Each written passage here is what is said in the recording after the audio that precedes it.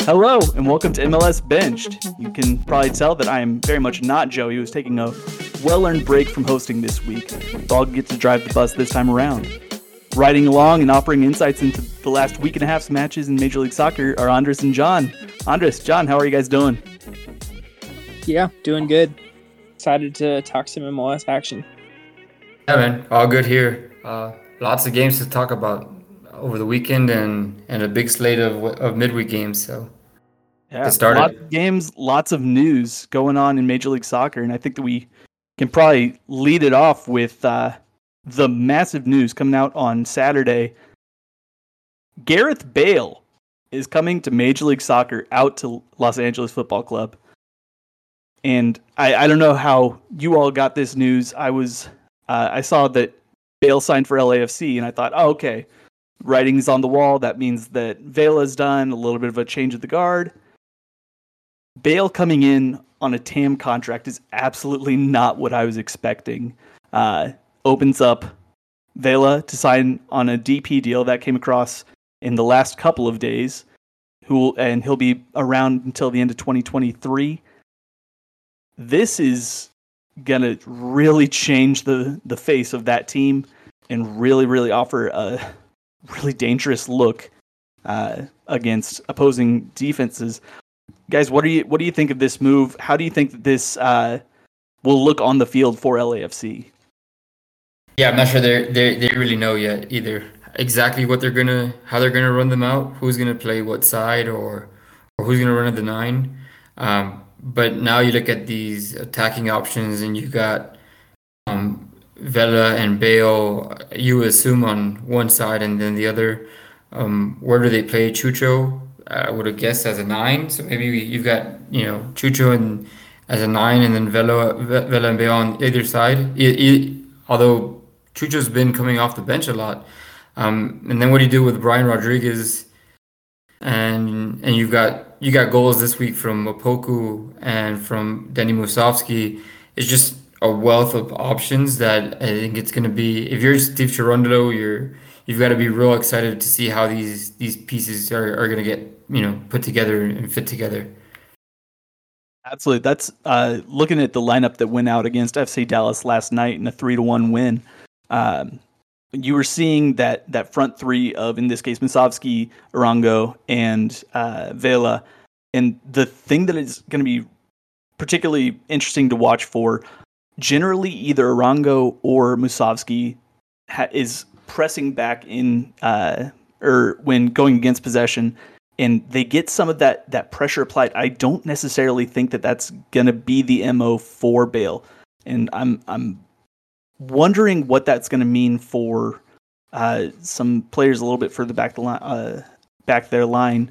I definitely think that this probably has to mean that Brian Rodriguez is going to be moving on before too long.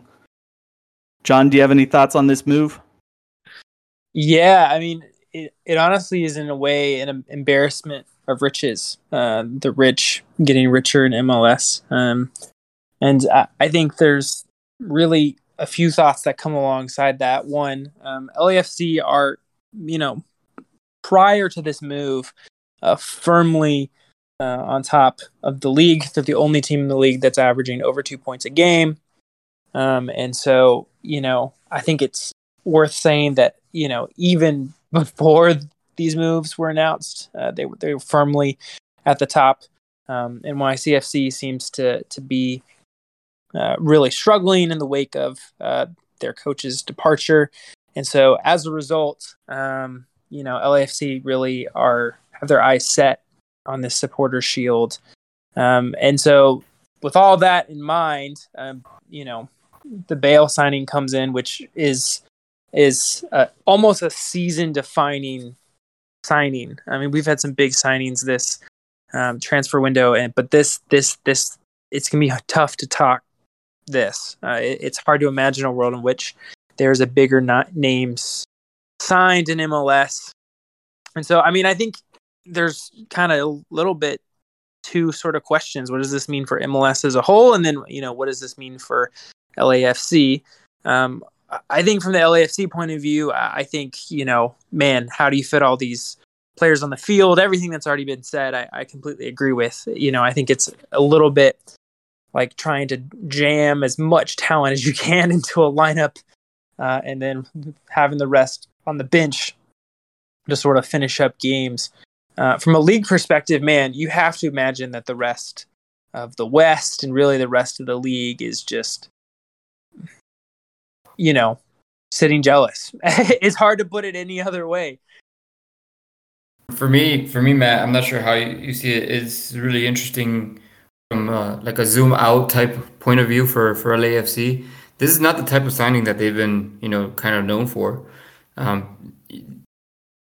Even Vela, when he came in, he was late 20s and a star, and that's really the only one that was a real established star when he got brought into the team. And you think about all the other guys that they brought in, whether it's Diego Rossi or Andre Horta, then later Brian Rodriguez, even the Jose Cifuentes, and they've really kind of targeted these younger South Americans that they can try to develop and then maybe sell it like at Tuesta.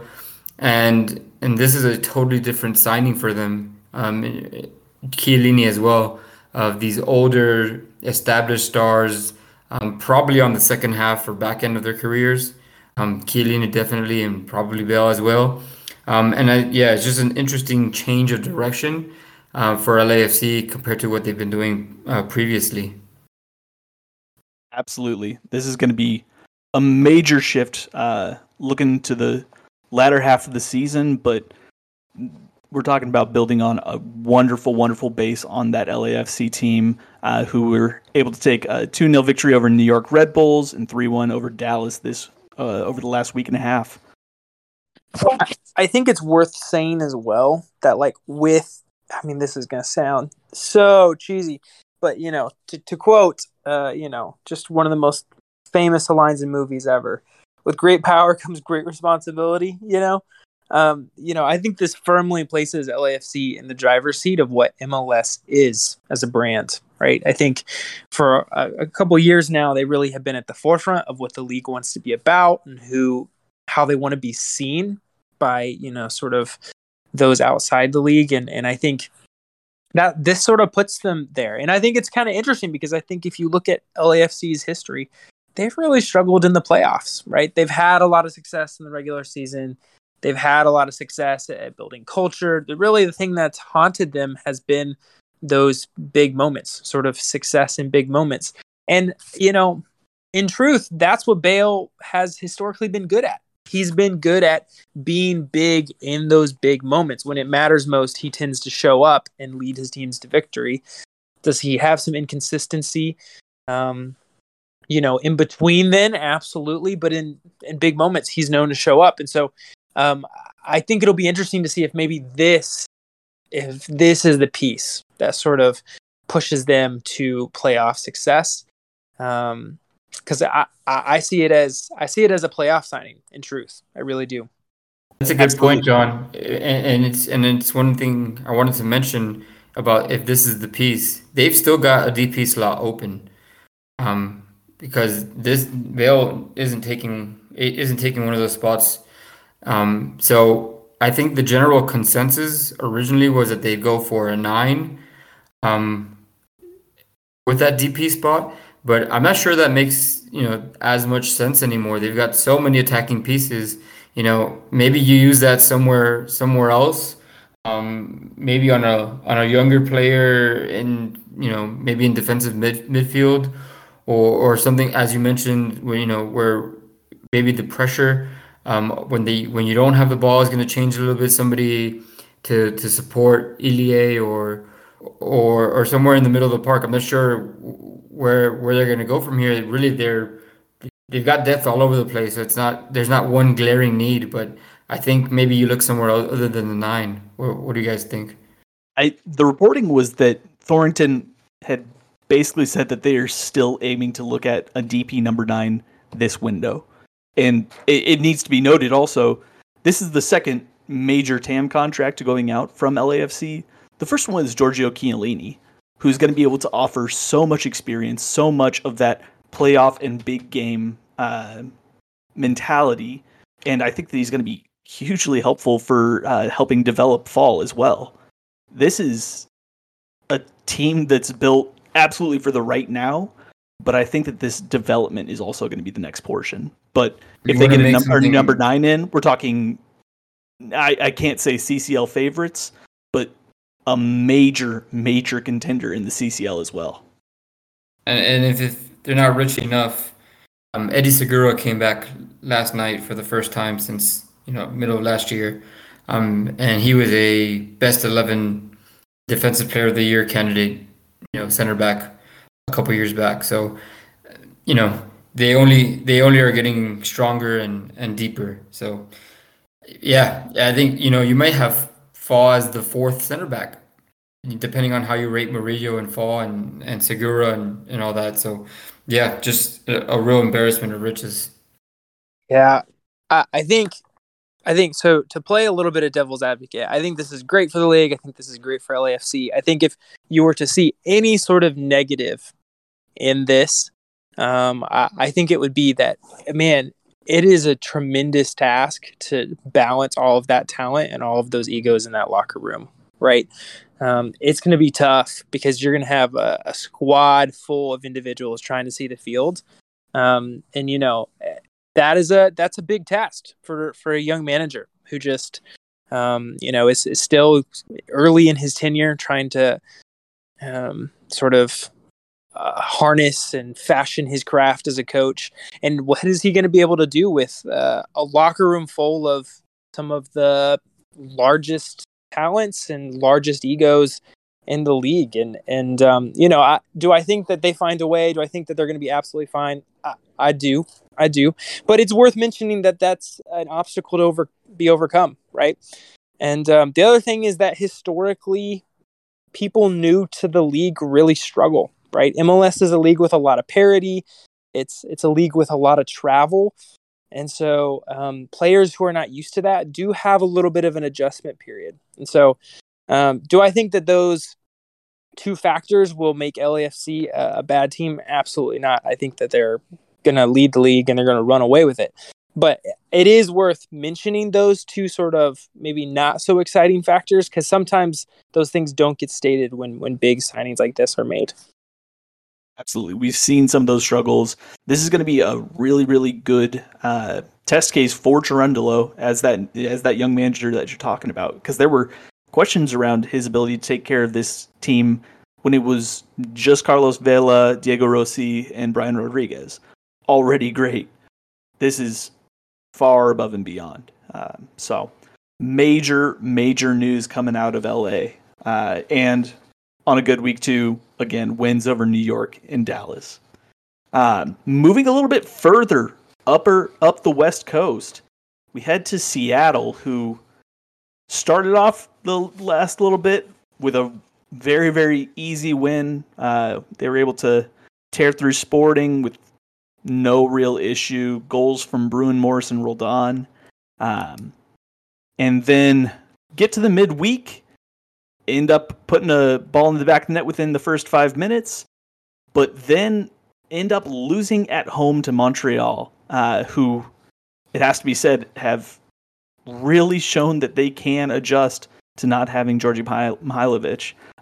What did you guys see from either Seattle's match against Sporting or Montreal win in Seattle?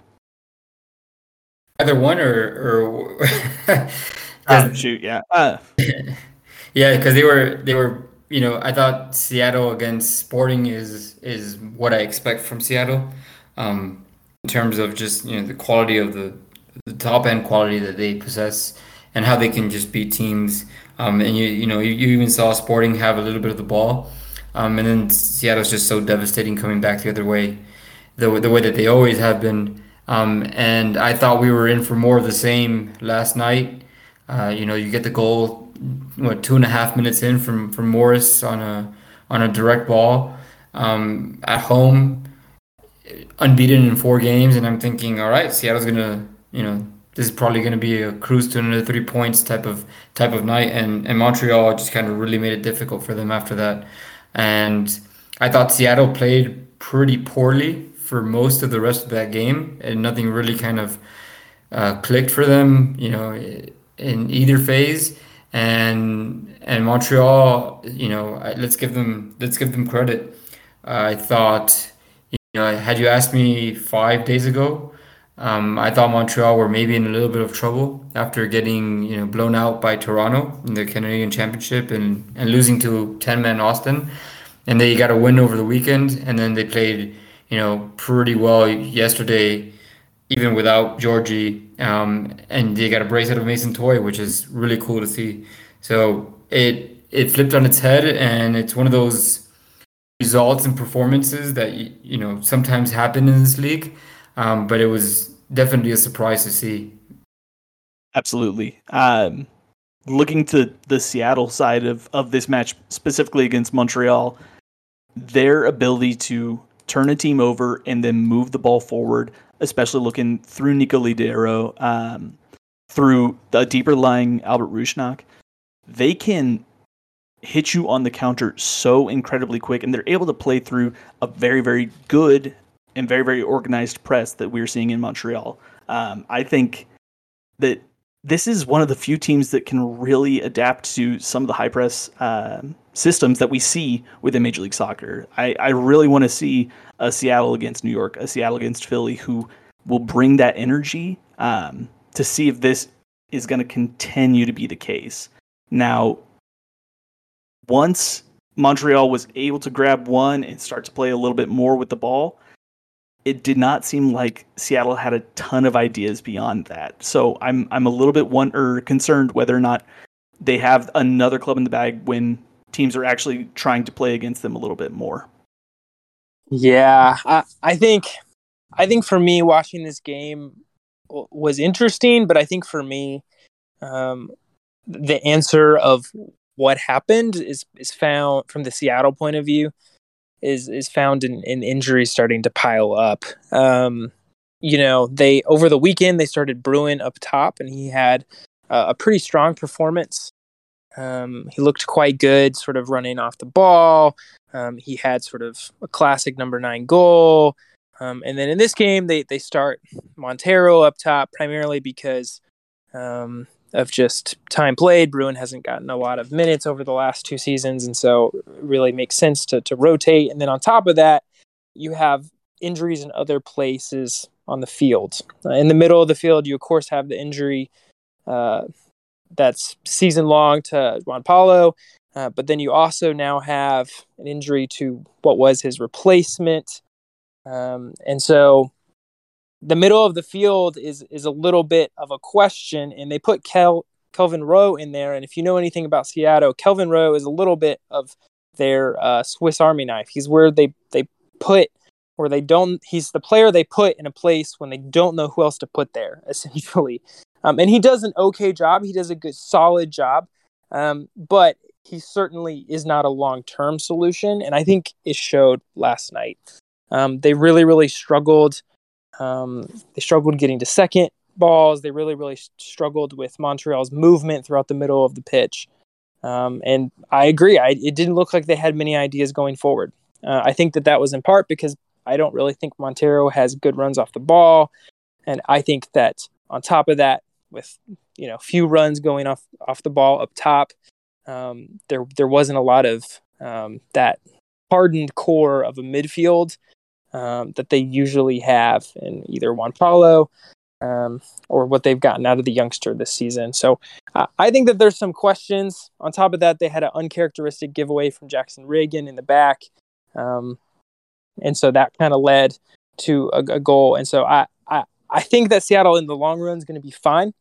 But I really do think they need to figure out what are they going to do with this position in the middle. I think that maybe Roldan needs to come back he's been playing in the outside. I think he maybe needs to be brought in the middle to sort of solidify things a little bit. But I don't know. I think injuries are starting to pile up in Seattle. Yeah, that injury to Obed Vargas is really, really heartbreaking, specifically because seeing his progression and seeing him actually play with other high-level professionals now, his game has developed significantly. I'm really, really bummed that he's no longer with the U.S. under-20 team down in Honduras, because I think that he could very, very well be that next big player to make a jump looking towards specifically the 2026 World Cup in his case. Now, obviously, there's a decision there, too, that will need to be made between whether he plays for the United States or Mexico, but so far, I think he's really going to have his ability to pick, because I think both teams will want him. Yeah, I'm not totally buying the injury, situation here. I agree, they are a little bit banged up, but this is a team that started both Roldans, Ladero, Jordan Morris, Albert Rusnak, Yamar, Nuhu. This is Stephen Fry. This is a team with a ton of talent, and they were at home, playing against a team that was also on short rest, flying across the country without their best player, in Georgie. This is, I think Brian Schmetzer would tell you that this is a game that they should have, come in and took care of business and got their 3 points and moved on. And the first goal was sort of a one-time error out of Reagan that gave the ball away. Although Toy still had quite a bit to do with the finish. But in general, Montreal really put them under pressure for most of the game, and even the regulars couldn't really connect. So it happens, for sure. The injuries affect, and you have bad performances, but this one's kind of disappointing if you're a Sounders fan. Yeah, we'll have to see what they can do. They play at Toronto on the coming weekend, so an opportunity there to try and get back on their style of play on the road. Moving away from the West Coast, but still standing in the Western Conference, we can run over to Nashville.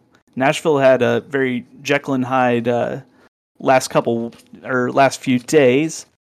They were able to go into the nation's capital in DC United and win 1-3 on the road. Really, really professional performance against a team that certainly is lacking for a little bit of quality in DC. Excited to see how they can incorporate their new TAM signing, Hernandez, I believe. But Nashville, goals from Mukhtar, goal from Lovitz. A lot to like in that side. Did you see much in this match? I mean, I think, right now, first of all, Nashville's a good team. And I think, even though they've had some maybe disappointing results and performances in general, I think we saw that with them last year. I think they're overall they're a solid team defensively, and Hani Mukhtar is a really top end player. And I think you saw that, right now DC United doesn't have a lot to bring, to the table. And, but if Nashville plays their average game and so does DC, you'd expect a Nashville win. In terms of specifically that game, I think you saw a little bit of what Hani Mukhtar is capable of. Some of the zigzags and ways that he gets into the 18 and puts himself in good positions, is really in the top 3 or 4 players in the league. And even, DC United doesn't have the type of, midfield or defensive structure right now to stop that sort of player when he's on form. And I think that kind of played out over the first 30 minutes of Saturday. Yeah, that game last night was nothing short of insanity, right? It was just pure U.S. Open Cup madness. And I think, certainly from a Nashville perspective, they have some talent. They have some wins. I think that under normal circumstances, you would probably, want maybe a little bit of a stronger performance against an Orlando team that maybe hasn't been as successful as Nashville this season. That may be a little bit debatable, but I think that's at least where I'm at on the issue. But man, it sure was a fun game, right? Eventually going to PKs. It's a good reminder of why tournaments are just a lot of fun, right? The game ends 1-1, you go into overtime. Overtime leads into PKs, and I mean that's why I'm so happy the U.S. Open Cup is back. Right, I think that it's been gone for far too long. But yeah, you have to love any match with Rodrigo Schlegel heroics. It's always so much better. You think back to that match against New York City in the playoffs. The guy is just electric in big moments. He can be a little bit, okay-ish at other times, but stepping up big time to push this game into extra time. Yeah, Hey, John, I'm glad you touched on the Open Cup game, and this is a question for you. It seems like you watched some of this, and I'll be honest, I was watching more of the league games last night. When I see at Exploria Stadium, a 94th minute equalizer from Orlando, and then a loss in PKs, it doesn't scream to me bad performance from Nashville necessarily.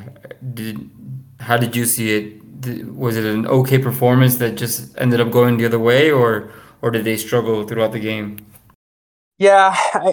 I think you just want some of that. I think that if you're a Nashville, fan, I think you want. I think you want some success, right? I think you're correct to sort of ask, did they play poorly? And I think you're right. I don't think I would describe the play as poor. I think I would just say that you want some success, right? They've been put in some solid sort of performances, and this was an opportunity to maybe find themselves in CONCACAF next season, right? And so I think I don't think I would describe them as poor. I maybe misspoke there, but I just think that you would expect more. And I don't know. I guess I just have seen Orlando just be mediocre this season. I mean, they're certainly above the playoff line, and they're certainly doing okay in terms of their positioning on the table. I don't know. Maybe it's just an outside perception, but that's just where I'm at. Yeah. I've had the same kind of look on Orlando this season. I think part of that, having Pato out for quite a few weeks with injury, and then still kind of waiting for Cara and Torres truly to really get up to speed in this league, which we've talked about some of the difficulties that it comes with. But I would still expect more. You're playing in an absolutely intimidating arena in Orlando. I would want them to be even a little bit better. I think that if they can figure out some of their issues, I think specifically at the 6, I like Araujo there. It'll help, but I still want to see a little bit more. But I'll just add that they lost Antonio Carlos at the beginning of the year, and I thought he was out for a long time, or for the rest of the year, or maybe he was going to make a small attempt at a comeback right at the end of the season, and he actually came back last weekend and got subbed on last night again. So that's a huge upgrade for them. I think he was he is their best defender. And without him, they were kind of relying on a mishmash of Janssen and maybe Schlegel, or I think they brought in I forget who had taken some of those minutes, but it wasn't Antonio Carlos, who's also a top 5 level center back in the league. So having him back, I think, is going to help them. And like you mentioned, Torres and Cara, they seem to be getting more comfortable, and I think that'll help as well. But in general, I think it's fair to say that you could expect a little bit more from their first half of the season, but I'd expect a better second half than what they've given us so far this year.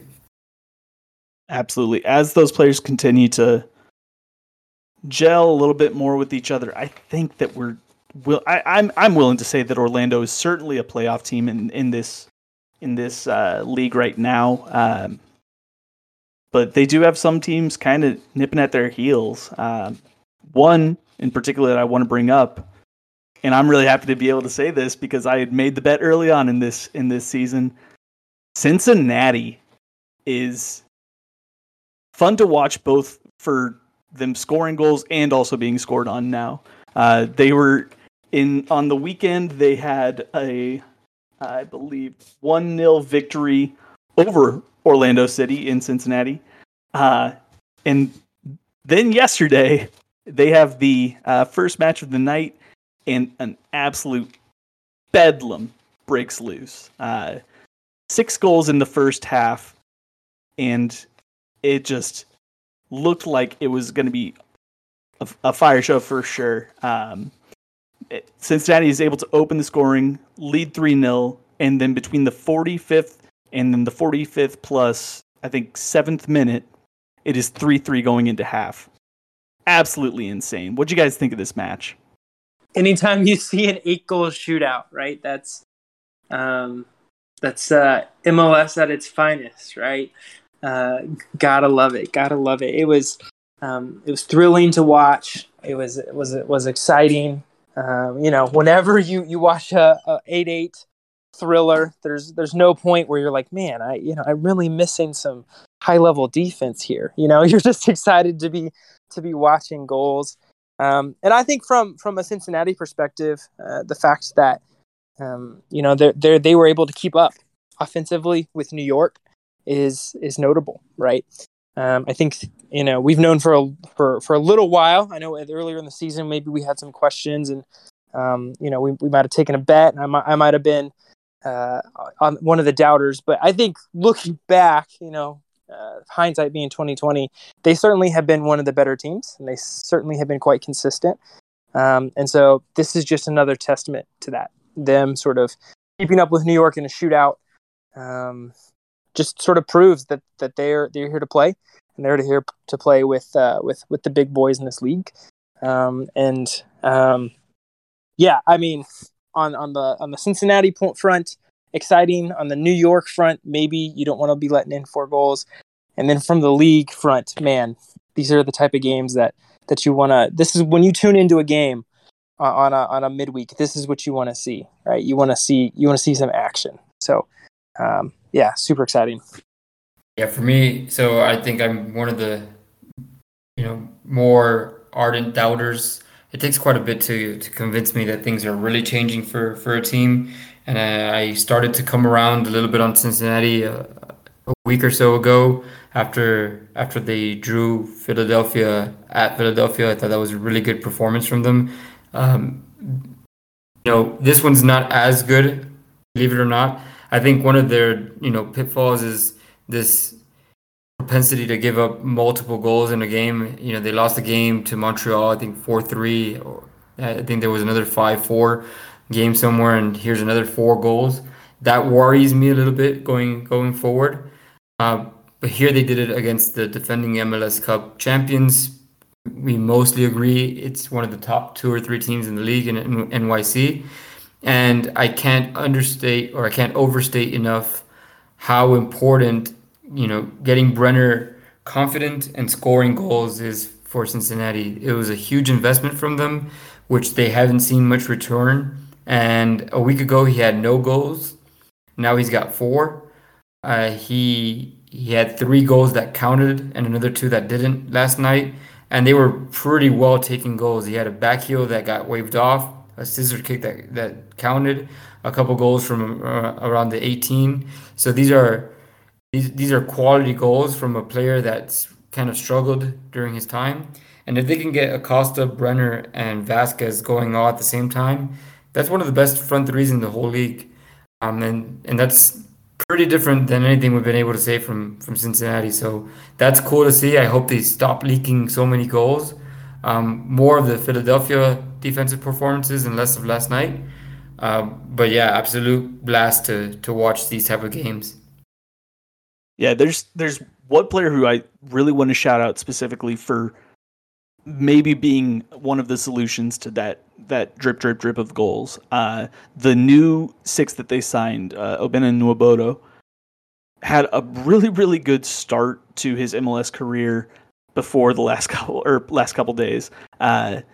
His ability to cover ground and break up some of those attacks that go in straight at a still pretty soft center back core has been pretty massive in them having some of those good results. A 1-0 win against Orlando is a reputable result, even if it is at home. So I'm still, again, I'm going to stay hopeful for Cincinnati this season.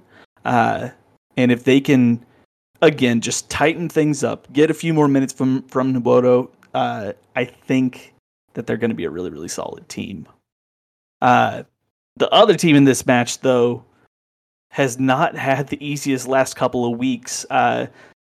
NYCFC coming off of a 2-1 loss against Philly in Philly, and then coming into this match, they're starting to see a little bit of shakiness from Dyla leaving that team. I'm of the opinion that this is going to be tightened back up. I think that there's just too much quality in that side, and especially if they can get Keaton Parks playing more minutes again, I think that they can get back on top of this Eastern Conference, but starting to be a little bit more question considering all of these different things coming together.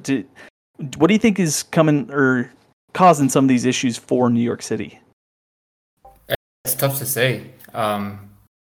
Against Philly, I thought Philly were the better team pretty much throughout the whole game, and NYC just didn't really have it. I think we covered Colorado pretty in depth last week. I thought Colorado did a really good job of frustrating them in terms of how they set up defensively in that match.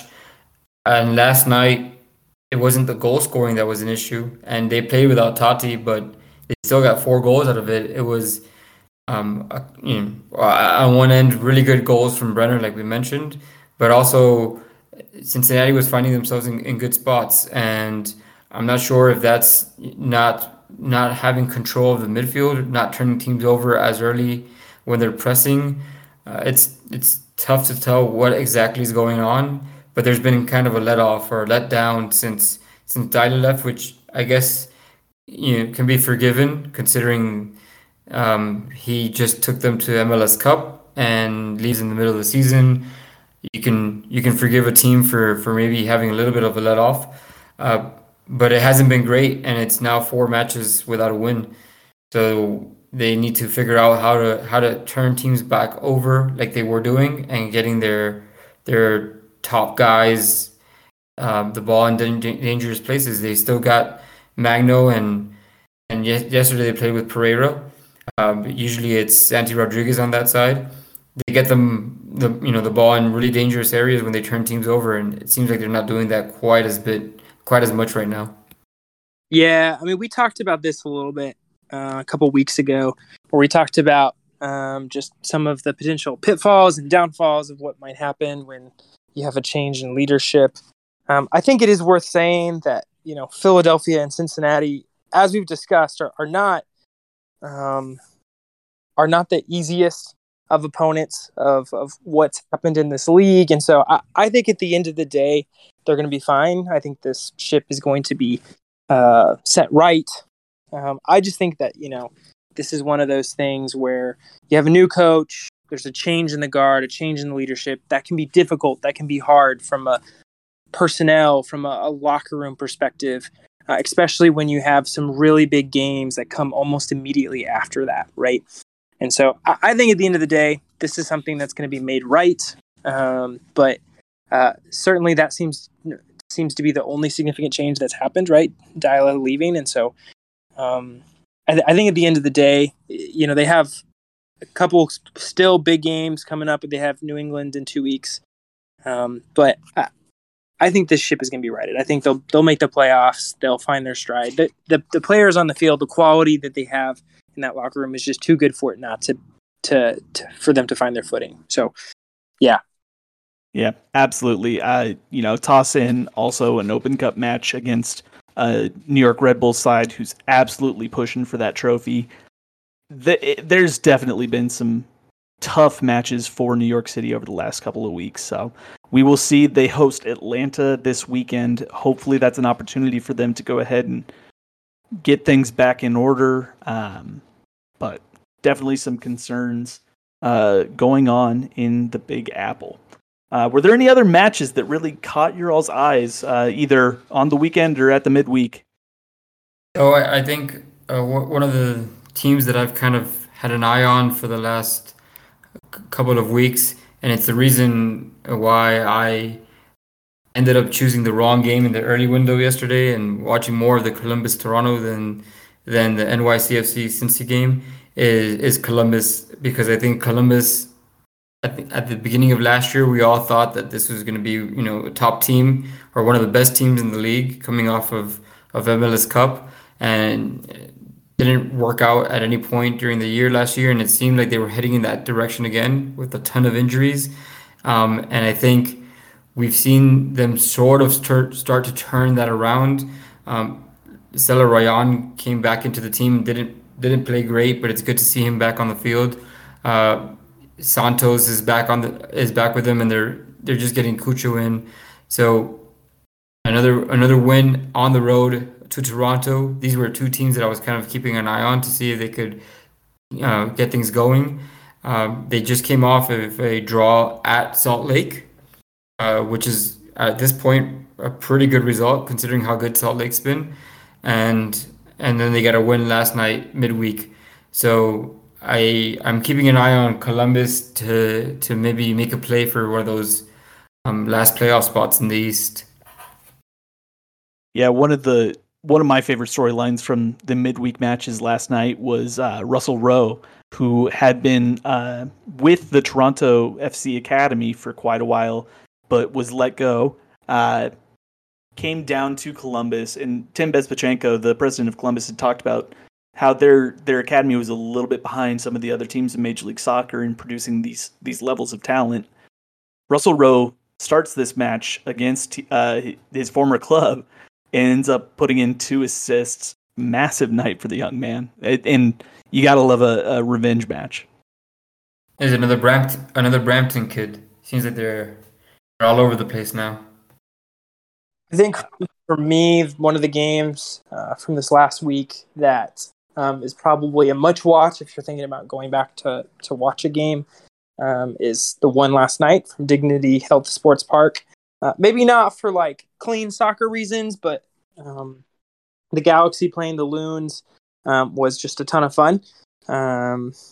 First and foremost, because the Loons got off to a pretty fast start after a red card in the 25th minute. And so they got up pretty significantly against the Galaxy. And then the Galaxy starts to claw back throughout the game, even though they're down a man, and end up getting close to tying it. Ultimately, of course, they don't. But and then it ends with 2 more red cards at the end. And so just a really entertaining match, just a really fun sort of atmosphere to watch. The Galaxy at home trying to claw back while down a man. Definitely an entertaining sort of result. Don't know if you can take a lot of, I don't know, big picture wise, don't know if there's a lot of sort of implications just simply because the majority of the match was played 10-11, but definitely a fun one that's worthy of note. I've got a bone to pick with that match. How did VAR confirm that red card on Cabral? It was literally trying to jump over Jonathan Bond and get out of the way. Excuse me, not Jonathan Bond, Dane Sinclair, and get out of the way and nicks him. And I'm not saying there wasn't contact, but it's clearly not intentional. And if the referee thought it was a kick out or something and calls a red, fine. But then VAR actually goes in and confirms it as if he actually was kicking out at Sinclair. It was baffling. Unless there was some other explanation that I missed, I don't understand that one at all. I was trying to read through some of the rules regarding the use of VAR, and intent is one of those things that is just not reviewable. But still, you have to find some other way to not have this end up being a red card, because there is nothing in this. There's no way that this should have stood. It's really frustrating because this match would have been really exciting between two teams who were definitely struggling and hoping to get the best out of it. So unfortunately, Galaxy gets the worst end of it this time around. And they were already down 1-0 at the point, so yeah. It's kind of like you kick somebody when they're down almost. Or very much, you don't kick somebody when they're down. Right. That's the worst part. Oh man, yeah. I mean, it definitely looks like he was just trying to jump over St. Clair, right? And he just got called as trying to kick the head, and maybe that's why they didn't review it. I don't know. To me, VAR is still like a work in progress, and this feels like one of those places that maybe can be improved. Where, like, as a viewer, it's pretty clear that he's trying to avoid St. Clair, and maybe this is one of those things that maybe can be refined a little bit better. But I also understand that, like, contact is contact and we want to protect players. But yeah, I mean, it does seem like a harsh decision on both ends, right? Absolutely. All leading to a 2-3 loss for the Galaxy against Minnesota United. There was a little bit more news out of Minnesota, though, over the last couple of days. Adrien Hunou, their DP striker, was transferred to Angers in France. Definitely one of those players that it just did not seem to ever really click for him.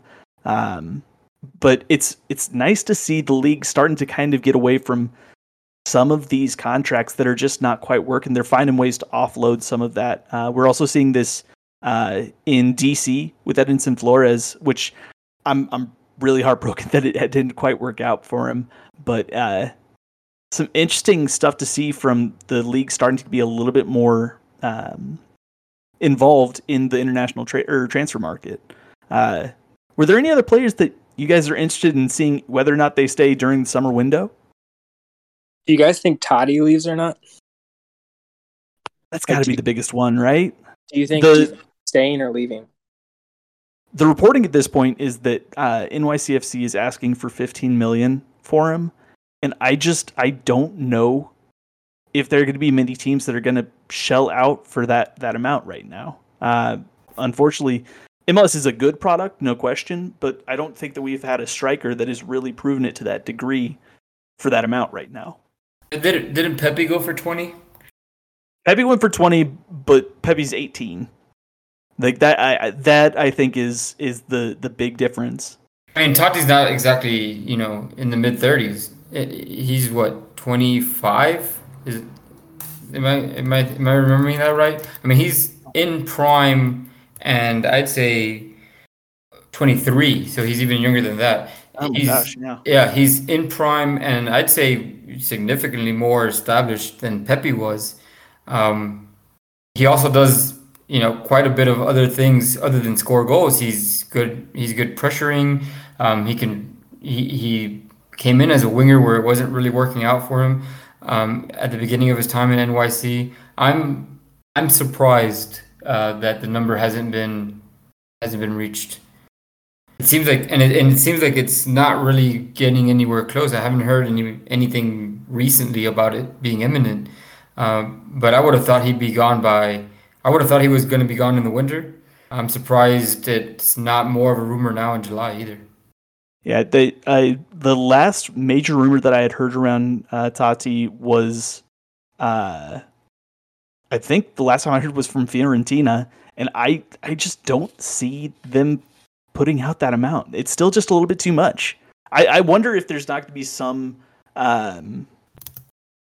room given from New York City's side, lower that amount, try to go ahead and work towards a transfer fee or something like that, or a sell-on fee rather. I think that they just need to be a little bit more willing to work. Something to keep an eye on. A couple of other moves that we did see out of the league, though. We have finally confirmed, or it finally has gone through. Matt Turner is out, and also Adam Buxa also heading to, I think Nantes in France. So we're seeing some pretty major moves out of New England. And it's in Flores, obviously, I said, and Adrien Hunou. And then we're starting to see. Sorry, I think underrated one, if it happens, it's not a super flashy, maybe outgoing transfer because it's not in the attacking third or midfield. But I think if Kai Wagner goes, which has been rumored that he might go, absolutely. I think that's a big hit to Philadelphia. He's consistently one of their best players, and I think he's one of the best left backs in the league. and to replace him would be tough for them. So I hope he stays at least through the end of the season, just because I like to see how teams kind of finish out their arc for the year. But if he goes to back to Germany, that's a big loss for the Union, I think. Absolutely. That could be a pretty major player. The Union obviously right now in second position in the East, and it's just a team that tends to get picked for talent because they produce so much, but this is obviously one of the handful of players that they brought in to lead this team. One interesting storyline. So I was sort of taking a gander at the standings, and I was looking in a place that maybe we don't normally look, which was at the bottom of the league, the leaders for the wooden spoon, if you will, and I couldn't help but notice that San Jose are they're not last in the league, but they're 1 point off last in the league. And the inner curmudgeon and grudge holder in me couldn't help but be upset that Mateus Almeida was fired from that team. And it's just sort of confirmation that maybe he wasn't the problem over there. I know that he was running a sort of crazy system and maybe that didn't help, but at least they were fun to watch. And now they're just the bottom of the league and not fun to watch, you know? So, Yeah. storyline to maybe revisit, maybe not for very long, but something to mention. Yeah. San Jose is just a frustrating organization, it feels like. It seems like there is just not quite the same willingness to put that effort back into the club. We see that they have so many talented youngsters. Obviously, Cade Cowell, Tommy Thompson, but now they have Cruz Medina coming through. They have a couple of other players, I believe, on the U20 national team. Like, this is a team that should be significantly better. I like that we're seeing some really, really good domestic talent there shining, namely Jeremy Ebobisse. He's great, and I believe is either the current leader or tied for lead for domestic goals. Love Jeremy, but they still need to be getting some of this talent into that first team a little bit more. And it's been a little bit of a struggle recently. I think the first couple games under Covello were pretty good. They've still scored. They've 11 of their 15 points have been since the change. And the last couple matches have been tough. I think they've got a couple matches coming up which I think they can win. If I remember right, they've got Chicago coming up on the weekend. I think that's a winnable match. And then I think it's hold on, I've got their schedule up here in a second. Yep, it is Chicago on the weekend. So Chicago, Toronto, the Galaxy, and the Dynamo. Those are four matches that I think you could, hope for maybe 7 or 8 points from. So I think I don't see them as the bottom of the league type team. I think if there's a couple of teams that are a little bit worse, I think they'll struggle to make a playoff push, and I think that's going to be regardless of who the manager is. But I still think that it was probably time for Almeida to go at this point, considering where that team was going. They were going in the wrong direction. They were going backwards, I thought. That's just my opinion. It had been, if I'm remembering correctly, reported that part of this interim deal for Covello was a little bit to see if he could make the transition to the permanent head coach. What do you think it would take over the next half of season, effectively, for San Jose to be willing to give him that kind of offer? What do you think? Like, do they need to make a push towards the playoffs? Do they need to be, not in the spoon race? What is success for San Jose at this moment? I think we saw it with Vancouver last year. They take a similar run, like a Vanni Sartini type end of year push from the bottom of the table to either right above the playoff line or right below the playoff line. I think not being spoon contenders is probably not good enough for keep that job. You saw it with Mastroeni and you saw it with Sartini. These are guys that get into the playoffs, and in Mastroeni's case, made a run. So unfortunately, I'm not sure that's going to happen for Carvalho, because I think he seems like he's well liked in the organization and has some good ideas about what to do with the roster that they have. I think San Jose, unless they're enamored by the second half of the year, probably going to look to make a splash somewhere. Definitely some struggles continuing out of the Bay Area. Before we close off the show, or I guess, sorry, John, do you have anything else to add on San Jose? No, I think that everything that was said was about right. I think a playoff push sounds about right. We'll see what the Earthquakes can bring. Hopefully they can get a little bit of that Goonies back in them. Yeah, I don't think they make it. Like, to be clear, I don't think they make a playoff push, but I think that that's what's necessary for him to keep that job. I think it's a little bit too tall of a task, but that's what I think would need to happen. We will definitely see. One other thing that we will definitely see as well, and starting not this next match day, but the following, is we are seeing a ton of talent get their full start in Major League Soccer. That is when we will start to see Bale, Chiellini, Hernandez, Insigne, and Ache available for their teams. I was just going to ask you guys, who do you think, or who is currently exciting you the most to see what they can bring to their new sides? So, exciting me the most, or who do I think is going to make the biggest impact? Because let's start with just who excites you. Who are you most excited to see in this league? So I think I've personally always really enjoyed watching Insigne play. I think he's crafty. He's quick. He gets into positions that you wouldn't expect him to be able to get to, and if Toronto was a little bit better, he's probably my answer in terms of excitement. I struggle to see how he's going to gel with that roster, which I think is super unbalanced in terms of where players are in their careers. But I'm curious. I think impact, it's going to be Bale, right?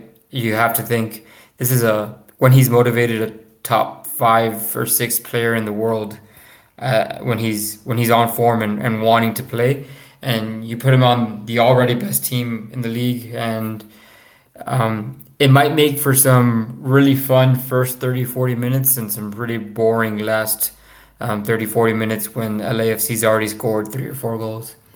So yeah, those are my thoughts.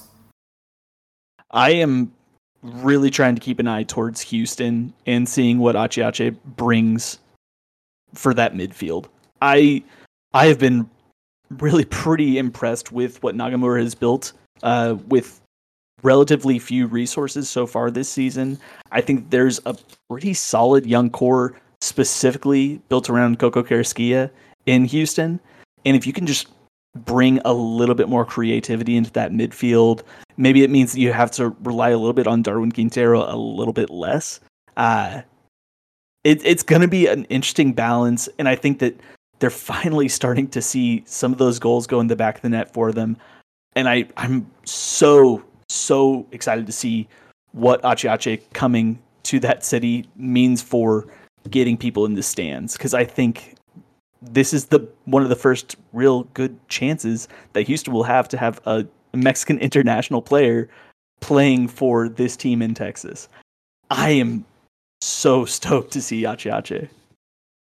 Yeah, I think what Ache can do for that team and that market is pretty tremendous. I think it is a pretty big sign that Houston, is trying to turn the corner.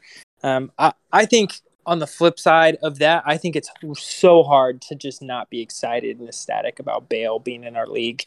I think especially him being on a team with the type of service that he will be receiving, and with Vela in it for the long haul. Man, I think it's going to be fun. I mean, you got to think all the way back to when, Zlatan started his first game, right? And the game that was, and the game that will always be just against LAFC and the Galaxy. And you gotta hope that Bale sort of has some similar moments, right? If he adds to the ethos of what LAFC is, and he adds to the ethos of what El Tráfico, that rivalry is. I think that from just like a pure like league perspective, it's hard to beat Bale. I mean, I think that he just brings eyes on our league that wouldn't exist otherwise. And I think it's because he's going to score some pretty tremendous goals. So I'm pretty pumped.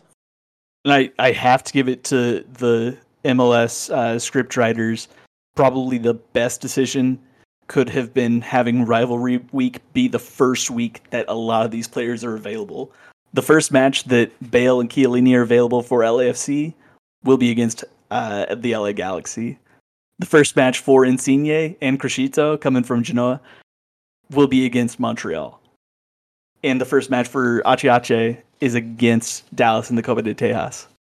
Lots to like, lots to be excited for in the upcoming matches. But I don't know. Do we have any other matches or any other news that we'd like to touch base on? No, there's two more matches tonight, which are both pretty interesting. We've got Charlotte and Austin. So a battle of the two most recent teams to come into the league. Austin, who's holding their own, third or fourth in the West almost every week. And Charlotte, who's I think overachieving. And then we've got Red Bulls in Atlanta, which in 2018 was the battle for the all-time points record and probably two of the best teams this league has ever seen.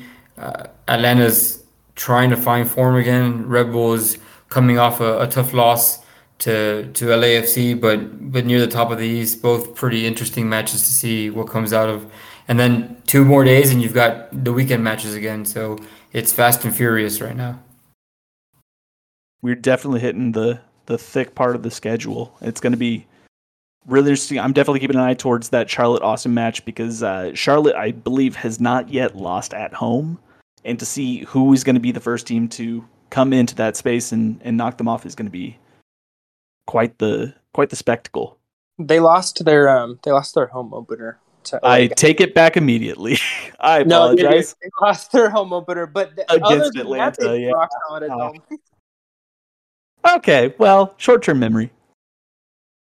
Yeah, I'm excited for that game as well. I mean, I think that's because I'm a Charlotte fan, obviously, but yeah, they're coming off a rough sort of loss to Montreal, and it wasn't rough necessarily for something that a lot of people might know, but they went into Canada with a pretty limited lineup. Basically, over half of their significant starters were out due to health and safety protocol, and so I think that this team will be itching and raring to go. It'll be interesting to see how many players are available and what that sort of means. They're still, in the early stages of what life looks like past MAR. So, it's gonna be interesting to see what the two new kids on the block bring tonight for sure. So we're like 5 minutes from kickoff. I just realized. So lineups are out for that Charlotte match. It looks pretty close to first 11. Shinyashiki, Ortiz, Swiderski, Bronico, Bender, Josviak, Affo, Rujo, Walks, Fuchs, and Kalina.